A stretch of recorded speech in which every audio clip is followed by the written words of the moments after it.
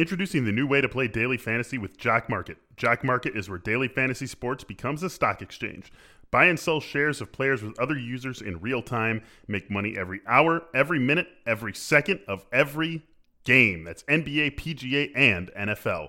Take control of your fantasy sports experience and download Jock Market now in the App Store. Android coming soon.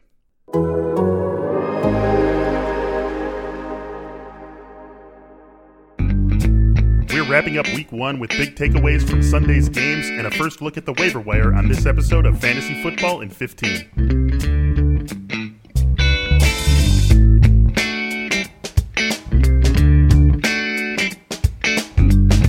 Hello, everyone, and welcome in to Fantasy Football in 15 for Monday, September 14th, week one of the 2020 NFL season. Just about in the books, 14 games down, 2 more to go here on Monday night, and what a week one it was. We will break down some of the bigger news from week one here on this episode of Fantasy Football in 15. I am Michael Beller. I am joined by Derek Van Riper. DVR, how has week one shaped up for you thus far?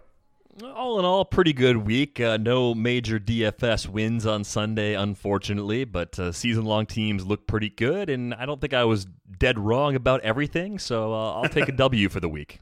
Always a good feeling, right? Always a good feeling. Same here, season-long, very successful season-long day. I think I made like $5 overall in DVS, so we'll take that. The Bengals lost really. Whew, that one stung a little bit. Although my best bet of the week, which you heard on Friday's episode of the Athletic Fantasy Football Podcast, over 47.5 in Raiders and Panthers, was a breeze of a game. And speaking of breeze, we were behind the Saints too. So all in all, a very good day for us here in week one, and a good day for some guys. We're going to talk about that to kick this off here. The first guy who I want to talk about, DVR, one of our big week one takeaways, Joshua Kelly. He's got a role in this Chargers offense. I think it is absolutely safe to say that. Austin Ekeler, I wouldn't be too concerned about him. The dude still had 19 carries, got 84 yards on those 19 carries, but Joshua Kelly got 12 carries, turned that into 60 yards and a touchdown. I think Joshua Kelly, not only does he have a role in this offense, and that's something we take away, he's probably, if not the number one waiver guy to go after this weekend, certainly in the top 3 or 4. Yeah, and I don't think you have to go completely bonkers with the bidding either. I mean, I think you could get him for maybe 30 to 35% of a budget as opposed to going 50+% because Austin Ekeler's still there. The weirdest thing to me isn't that Kelly was getting meaningful touches, but it was that Austin Ekeler only had 1 catch, and he was only targeted 1 time, and it was a close game. I just would have thought, given what we've seen from Tyrod Taylor in the past, and given how Austin Ekeler was used a season ago, that Austin Ekeler would have been at least in the 6 target range. I know Mike Williams played, and actually was featured a lot more, 9 targets for Mike Williams, but the shape of Austin Ekeler's production was also surprising, I guess, on top of Joshua Kelly getting 12 carries of his own. Yeah, this is why I was a little concerned about Austin Ekeler. He does his best work as a receiver, and that vibed very well with the way Phillip Rivers plays quarterback, and that takes us right into our second big takeaway, 6 receptions for Jonathan Taylor. That's where he made his biggest impact in his first game as a pro for the Colts. The Colts, of course, were one of the surprise losers, and there were many upset victories across the league in week one. But Jonathan Taylor turned 9 carries into just 22 yards, but got 6 targets, caught all 6 of them for 67 yards. On balance, I think you'll take the 22 yards rushing on one game if it also came with 67 yards receiving if you are invested in Jonathan Taylor. And then, of course, on top of that, it sounds as though Marlon Mack has suffered a season-ending Achilles injury.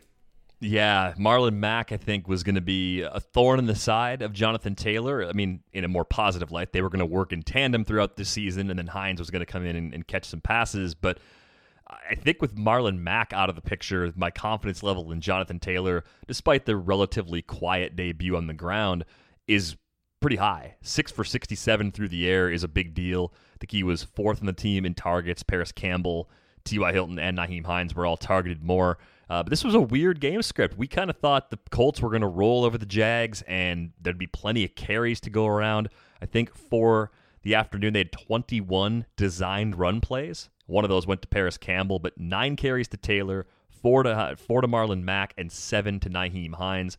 Phillip Rivers isn't going to throw it 46 times every week, so there's going to be plenty to go around in the Colts backfield. So Yeah, definitely a big surprise to me that Taylor was that involved in the passing game, though, given that was Hines' function in the past. Yeah, and Hines still got his, right? 8 catches, 45 yards, and a touchdown. Like we said, Phillip Rivers, he loves throwing the ball to running backs. It was true for Austin Ekeler last year. It looks like it's going to be true for Jonathan Taylor and Nyheim Hines this season. Let's get one more takeaway in the mix here, DVR, before we move on to some other things. I want to talk about Cleveland's backfield because Kareem Hunt got more carries than Nick Chubb. And if that happens in week 1, and I am a Nick Chubb drafter, I took Nick Chubb with the 15th overall pick, 16th overall pick, right where he was going in ADP, I am very concerned after Kareem Hunt got more carries than he did this first game. What a clunker for the Browns. I mean, I know going on the road to Baltimore is a tough opening week assignment, but are you kidding me? 38-6. They didn't score after the first quarter. More of the same from Baker Mayfield, under 200 yards through the air, a chopped up backfield, a quiet day for OBJ, even though he's targeted 10 times, only 3 for 22 for him. David Njoku was actually outplaying Austin Hooper, but then he got hurt. I hate this team so much. I'm so sorry to people who are born Cleveland Browns fans. Like they should be so good. And I'm so disappointed in them coming out of week 1. I don't know what to make of the backfield situation in particular. We talked about the Kareem Hunt extension on a recent episode, and I just thought that solidified his pass-catching role from a season ago. I didn't really see any scenario in which a healthy Nick Chubb would receive fewer carries than Kareem Hunt. I mean, Kareem Hunt won a rushing title. Like I get it. Like he's a good player, but Nick Chubb's a great player too. Yeah, and 13 carries for Kareem Hunt, 72 yards. Nick Chubb, 10 carries, 60 yards. So they both ran the ball well when they got their opportunities, but this just can't be how it is for Nick Chubb if he is going to come anywhere near living up to ADP. So just one game, and one game against a very good team, potentially the best team in the NFL. So not writing off the Browns' offense as a whole just yet, and certainly not etching in stone that this is the backfield breakdown. But it is something that has to have you at least a little bit concerned if you are invested in Chubb, and a little bit more excited about Hunt if you are invested in him. We've got some injuries to talk about, 3 big ones that we're going to hit on. And of course, these aren't the only fantasy-relevant injuries, but hey, we've only got 15 minutes, so we narrowed it down to these 3. We already talked about one, Marlon Mack.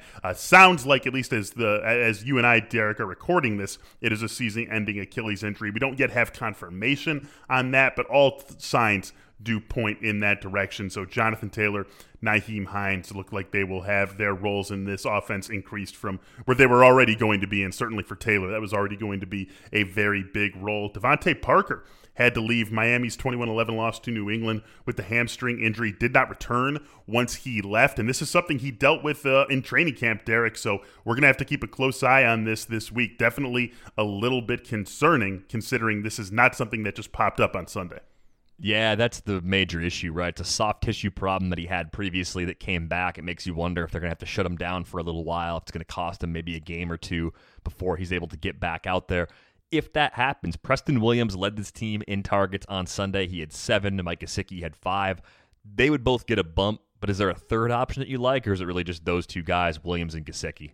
I think it's really just those 2 guys, and honestly, maybe Matt Breida a little bit. And Jordan Howard was another guy who left with an injury. He did come back after that injury, but turned 8 carries into 7 yards in the touchdown. So it's not as though Jordan Howard was super effective. And of course, this could be literally the toughest matchup that Miami faces all season. We know how good this Patriots defense can be, even with all the opt-outs that they had. But I think Matt Breida maybe is somewhat interesting. Miami obviously had a lot of opt-outs too in that receiving core. Albert Wilson, Allen Hurns. So if Devontae Parker is out for a long time or just a few games for this Miami team, I think what was already a skinny tree becomes even skinnier. We've also got Le'Veon Bell leaving the Jets loss to the Bills with a hamstring injury of his own. And this Jets team, man, I mean, it was, 2 weeks ago that we were just sort of chuckling at them for Bell leaving practice and Adam Gase saying he had a hamstring injury and Bell saying, no, that's not true. I didn't have a hamstring injury. And then what do you know? Week 1, right off the bat, Le'Veon Bell leaves with a hamstring injury. This can transition us a little bit into our waiver discussion because if Le'Veon Bell is going to be out, we have Frank Gore and Josh Adams here. Josh Adams did get a short yardage touchdown after Bell had left the game. I don't think either of those guys, however, is too interesting in the fantasy world. No, they're both low percentage bid players in leagues that use Fab. They're not your top waiver priority. They're probably going to split carries. Like Gore, I don't think would ever really be entrusted with a full workload unless the depth chart gets completely wiped out, given how far along he is in his career. I'm worried about this team. I know it's a tough matchup for Sam Darnold and this group of pass catchers, but I don't feel good about Sam Darnold coming out of this, even though I knew things were going to be tough sledding. We've got some more waivers to talk about, but first, believe it or not, dehydration occurs daily in 3 out of 4 people, and with Liquid IV, you have the fastest, most efficient way to stay hydrated. Each serving helps you get as much hydration as 2 to 3 bottles of water. It contains 5 essential vitamins, more vitamin C than an orange, and as much potassium as a banana. It's got the optimal ratio of glucose, sodium, and potassium to deliver water and nutrients right into the bloodstream. I love when the water and the nutrients go right into the bloodstream. That's what I want. Optimal ratio of glucose, sodium, and potassium. You get it right here with Liquid IV. It is available nationwide at Costco and Target, or you can get 25% off when you go to liquidiv.com and use code ATHLETIC at checkout. That's 25% off anything when you order liquidiv.com using the promo code ATHLETIC. Get better hydration today at liquidiv.com, promo code ATHLETIC.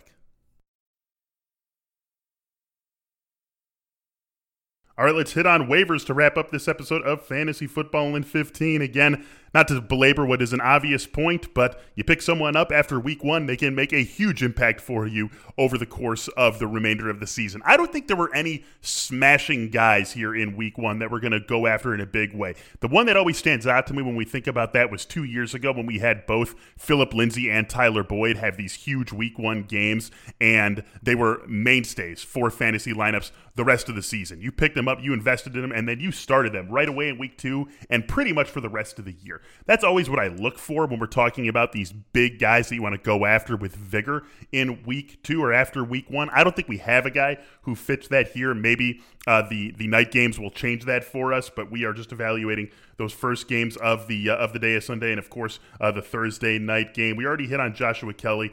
We talked about the Jets backfield, as well. We talked about Nyheim Hines and what he could do now that Marlon Mack is likely out for the season. How about Russell Gage, Derek? This was an interesting game. 3 100-yard receivers for Atlanta, all 3 of them catching 9 balls. No one's surprised to see that out of Julio Jones. No one's surprised to see that out of Calvin Ridley. Probably no one's surprised to see the fact that Julio Jones had more yards, but Calvin Ridley, of course, had the 2 touchdowns. And then Russell Gage comes in and also catches himself 9 balls and goes over 100 yards. This cannot happen every single week, but I think there's maybe enough juice in this passing game for Russell Gage to at least be rostered in deeper formats. Yeah, I think it's got to be a full PPR league because of his role as a primary slot guy. He's a little undersized, and they do have Hayden Hurst there. It was a quiet week for Hayden Hurst. If you would have told me one of Russell Gage or Hayden Hurst was going to get 12 targets in week 1, I would have put my money on Hayden Hurst. So maybe there was something about this matchup that just was extremely favorable for Gage. We'll see if Seattle has similar issues defensively going forward. I want to be careful with my bidding here. I don't think he's a week over week sort of guy that you're just going to set and forget. I mean, they threw it 54 times by necessity and still lost by 13 in this game. Another big standout receiver is Robbie Anderson. A guy who didn't get a ton of attention after the move from the Jets to Carolina, but Robbie Andersoned in his first game with the Panthers. And what do I mean by that? He had a 75-yard touchdown. And that's what you expect. That's what you're hoping for when you put Robbie Anderson into your lineup. I want that one big score, and he got that. Also caught 6 balls on total for 115 yards. So he had 5 more catches that went for 40 yards. And then, of course, the big one, a 75-yard touchdown that really made his day. That's the story with Robbie Anderson. But I think that what you take away from this is that Teddy Bridgewater can hit that deep ball with a guy like Robbie A. Yeah, he can. I think the tricky thing here is that they have a tight end who I like, and Ian Thomas, and they also gave Curtis Samuel a decent number of targets in week 1 as well. So Anderson, I think, still needs those big plays to become more than I don't want to say a dart throw, but if he's going to be someone you feel good about every single week, we need to see that target volume stay up. And there were plenty of times with the Jets where he'd flash potential like this and he'd disappear for several games. So I've been burned enough times to know that it's not an automatic that Robbie Anderson continues to play at a crazy high level. It's encouraging, though, to see him get involved that way from the jump. I think if I'm looking at receivers on the wire this week, Paris Campbell probably edges out Robbie Anderson for me because I think he's got a little less competition for targets in that Colts offense. And then you get the Packers options too Alan Lazard and Marquez Valdez-Scantling available in some shallow leagues as well. I think they're going to be their own worst enemy, whereas as guys who are secondary options in the Packers offense, and both bring something to the table, but I'm not sure one is necessarily good enough to overtake the other and be the clear-cut number 2 behind Davante Adams if they're both healthy. Yeah, Scotty Miller probably going to be in the mix too. He had 5 catches for 73 yards in the Buccaneers' loss to the Saints. That's just a few names. So we will have much more waiver coverage, a full look at the waiver wire. You can get that right now if you are a subscriber to The Athletic in Jake Seeley's waiver column. You'll also be able to get that a little bit later today from me, Jake Seeley, and Brandon Funston when the full Athletic Fantasy Football Podcast episode is up and available. Look for that late morning, early afternoon on the East Coast. That is going to do it, however, for this episode of Fantasy Football in 15. If you are not a subscriber, if you're saying, hey, I want to read that column by Jake Seeley, but I'm not a subscriber, well, guess what? You can get in right now for $1 a month. Just go to theathletic.com/fantasy or /football in 15. That's theathletic.com/football in 15 and get yourself a $1 per month subscription to The Athletic. For Derek Van Riper, I am Michael Beller. Fantasy Football in 15. We'll be back with you tomorrow.